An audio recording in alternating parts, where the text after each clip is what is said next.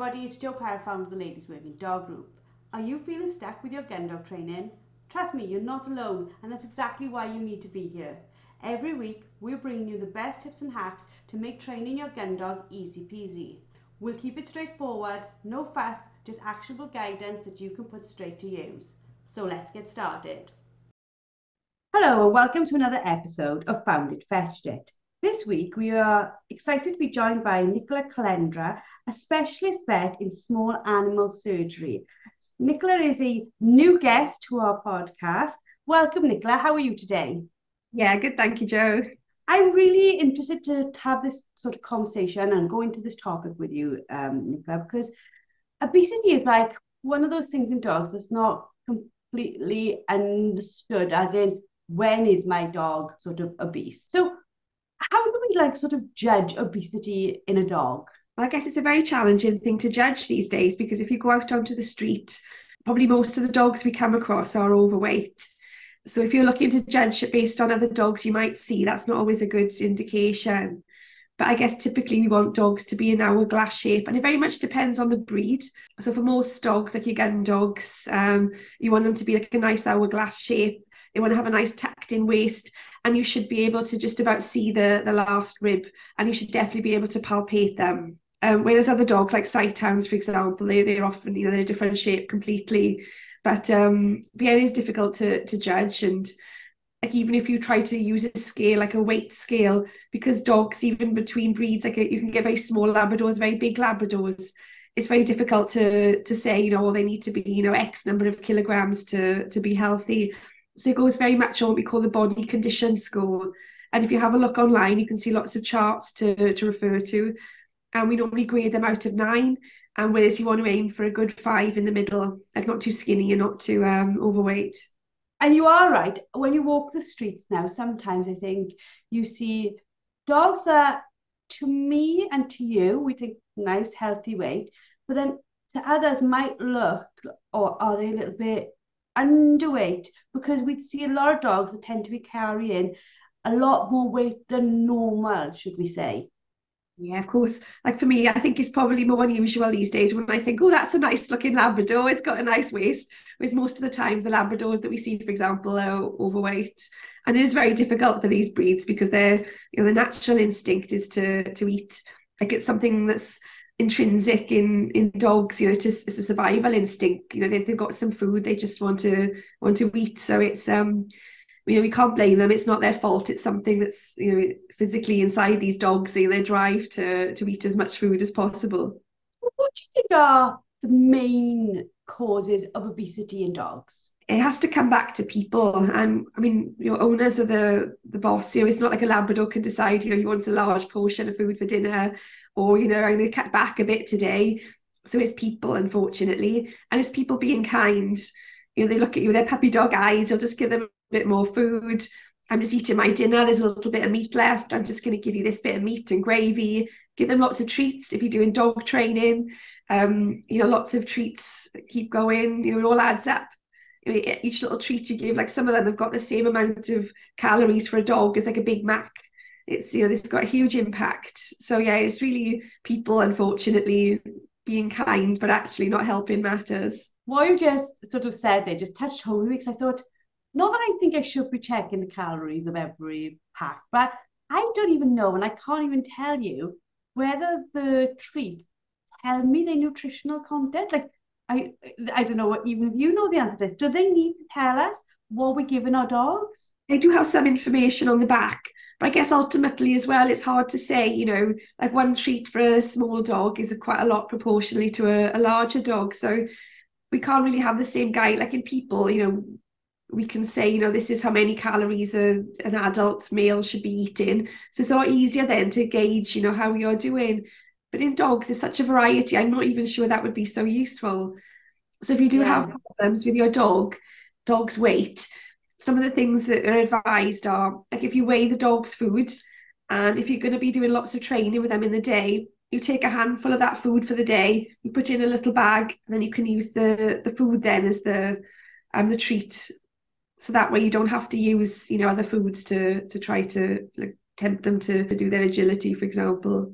Yeah, and you're quite right. It's really easy through the day, like because I work from home and I eat my meals in the house. It's quite easy to say, "Oh, have that bit," or have that bit of fat, or have this bit because they're with you. They're part of your day, if that makes sense. So yeah, I can see how owner could unwittingly be giving them so many more calories. And in our house, we have two spaniels, and then we have one poodle cross. And I don't say, "Oh, you have a little bit less because you're smaller." They tend to have pretty much the same. So yeah, it's a lot for us to think about in what are we giving them in relation to their size. Yeah, absolutely. So, what are sort of the early signs of obesity in dogs that owners need to be looking out for? To be honest, it's something that you don't necessarily see early signs for. It's just something that creeps up and it gets to a point where like for an owner might not necessarily notice it because they put a little bit more weight on every day and it's not something that you can tell because they get bigger, they can get more lethargic, they don't want to go out for walks as much, everything's more of an effort. They might struggle to get up the stairs a little bit more. Like it does have quite pronounced effects on their breathing, especially some breeds, like the shorter nose breeds, your brachycephalics, it can have huge impacts on their breathing. And for other dogs, they might be prone to joint issues. They might have hip dysplasia or other orthopedic conditions. They might really be a bit more sluggish when they're walking, a bit stiffer. And there's other things that can cause as well, like pancreatitis and other problems. But they tend to manifest more later on. So in the early stages, you might not necessarily see it. So it is something you probably need to be aware of earlier on. And every dog is different. Like even if you read the back of the pack and it says to feed 500 grams for this weight dog. For some dogs, that'll still be too much for them. So you do have to be quite dynamic in your feeding and you have to just keep an eye on them. And if it looks like they are putting on weight, you can cut back, you can weigh it a little bit less. So an easy thing to do is if you get like a pot, like an old like soup pot, like a little plastic one, you can weigh it out when you start and then just draw a little line on it so you don't have to weigh it out every day. So that way it saves time in the morning then into working out how much food to give. I suppose for us as humans, like as our sort of trousers get a little bit tight, you think, "Oh, maybe I need to slow down here." But you're quite right. It's normally our clothing that tells us because I I suppose when we look in the mirror, we don't see tiny, tiny changes. So for us looking at our dogs, it's the same. We're not seeing those tiny, tiny gradual changes. We see it maybe, like you said, at the point where we are seeing problems occur from that weight. Yeah, definitely. We've touched a little bit on like the sort of problems that we can have from them, but can obesity in dogs be linked to like certain behavioral changes? It's apart from like slowing down quite a bit, that might be the only thing that you see. Because they don't want to go out for a walk as much, or if they do go on a walk, they might want to turn around a bit quicker because everything's a bit harder for them. Like I said, the impact, if they store fat not only on the outside, but also on the inside of their bodies as well. So they might not be able to expand their lungs as well. Their abdomens might feel a bit tighter. So they're going to go for a walk, but they feel a bit uncomfortable. They might just want to go back home and sleep. And again, that leads to the cycle of, it's the same as a person, you need to have a good diet and exercise. So yeah, they're probably the things that you see most commonly from their behaviour. And for some breeds, like if you do start feeding them from the table, they do start to get into a habit and they might start to steal food more. So we always say not to feed food from the table because they're more likely to steal your Christmas dinner or things when you're not looking. Again, no, like you said right at the beginning, people do it out of kindness, and they look at them and say, "Oh, go on then." Absolutely. Yeah, they're very loved dogs. So, how does obesity, like we touched on it, like how it impacts their overall health and their longevity, but long term, we can kill them with our kindness, can't we? Definitely, they do, have problems. So I won't keep going referring back to Labradors, but it applies to other breeds, like especially like beagles and spaniels and things. If they're carrying all this weight, it's really going to affect their joint mobility. And like often like some breeds are really prone to certain joint conditions and arthritis. And you definitely, we might, have to euthanize them sooner if they're really struggling to get around. In addition to like breathing problems, like I said, they often store fat in their airways, especially in the summer months. And some breeds, like like your pugs, your bulldogs, they're so vulnerable to high temperatures, and we've definitely lost, quite a lot of dogs because of obesity and having, abnormal airways. We don't actually think a lot, really, to be like, as you're talking, I think, oh, I don't actually think about what's building on the inside, because we don't think about it as humans. We sort of judge our weight mostly on our visual appearance. So we don't really think what's going on inside. But no, I don't think loads about, oh, what's going on inside of my dog. Yeah, absolutely. And it can have all sorts of, things. Like it can affect the pancreas. The pancreas is a really sensitive organ. So if dogs do have lots of fatty meals, it can make it inflamed. And also, like in the abdomen, when we'll do surgery on dogs' abdomens, it can be absolutely ram-packed with fat sometimes. And I guess the reality is we don't know how much it does impact them, and maybe in the future, we're inventing, more and more diseases all the time. Like things are becoming more apparent. So there's definitely lots of health implications. Like if with people, obviously there's the problems with diabetes and insulin resistance, and in dogs now we are starting to find the same links. If you think about it, like it's quite fascinating when you're saying like about even like surgeries. We don't think sometimes like that by letting them get overweight, we then make an issue for things like if they needed surgery, even on like a routine spay-in, there's more for you to deal with, isn't there? Yeah, definitely. I mean, certainly like a spay on an overweight dog is a lot more challenging compared to a slim dog, because they just store fat all around their kidneys and their ovaries. So from my perspective, I'd much rather operate on a slim animal. Yeah, definitely. And a healthy animal because they'll Yeah. be able to bounce back quicker after an operation. Yeah, absolutely. It's a real balance, isn't it? Because like I said, we're trying to be kind and to do the best thing for them, but actually the kinder thing is to cut back and to get them into a healthy weight range. Is there sort of any dietary changes that you recommend? Like if somebody's listening to this now and they're like, oh, mine is carrying a little bit more than probably they should. Is there any sort of dietary changes they can make to rectify that, to take it back the other way? Oh, definitely. There's loads of things to do, and one of the most sensible things is to get in touch with your local vet. They often do weight clinics, so you can go in, you can pop them on the scales, and they can get used to going to the vet. So if they don't like going, it's quite nice. They can go stand on the scales just to get used to going there. You can get a regular weight check then to make sure that we're aware of what we're doing is going to cause any change. You can take your normal food and just reduce it by 10-20%. Or something that you can do is to get one of these prescription diets, so they're lower in fat. It's kind of like when you go to Slimming World or other weight loss clinics, where you're eating the same like volume of food, but actually the calorie per calorie density is lower. So the dogs feel like they're having the same food as they were having before, but there's a lot less energy in it for them. So that's probably one of the easiest ways to do it, and the way you can get quicker results. And lots of run these regular clinics where they can help you to adjust things. When you weigh your food out, you just take a little bit aside each day, so you don't have any more treats, no feeding off the table, and you're really quite strict about things. If you want to give them a little treat, you could give them a little bit of carrot or other vegetable, just to try to they feel like they're getting something exciting. But yeah, to cut out anything, no sausages, bits of meat, all these things have got a lot of calories for them. Yeah, because when we tend to treat, we do tend to treat with sort of like high density, high calorie foods rather than, oh, here's a carrot. Yeah, yeah, absolutely. Chances are they would enjoy the carrot just as much. Yeah, it's true. And I suppose for them as well, when you're adding vegetables to their diet, there's obviously the good implications from that as well, isn't it? Yeah, absolutely. They've got vitamins, minerals in. This, adds diversity to their diet.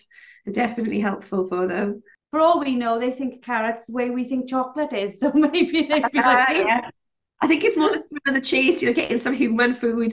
Like if you've got some carrot, like the ends of the carrot, I'll often, put them in my dog's bowl just to try to distract him a little bit, and he thinks he's getting a good treat there. So we touched upon there that there are specific foods and supplements that can help manage weight.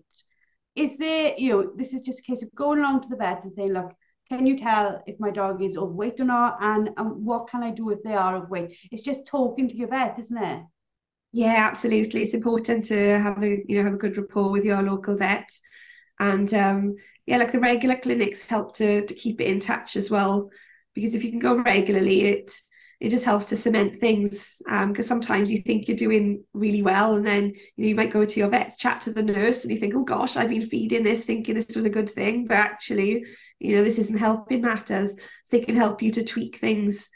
Maybe you need to reduce the food volume further. And maybe you can start exercising if they're healthy and they've got no other problems. Is there sort of any sort of exercise regime that you would recommend for like an overweight dog? Because we touched upon the fact that their joints can be under pressure.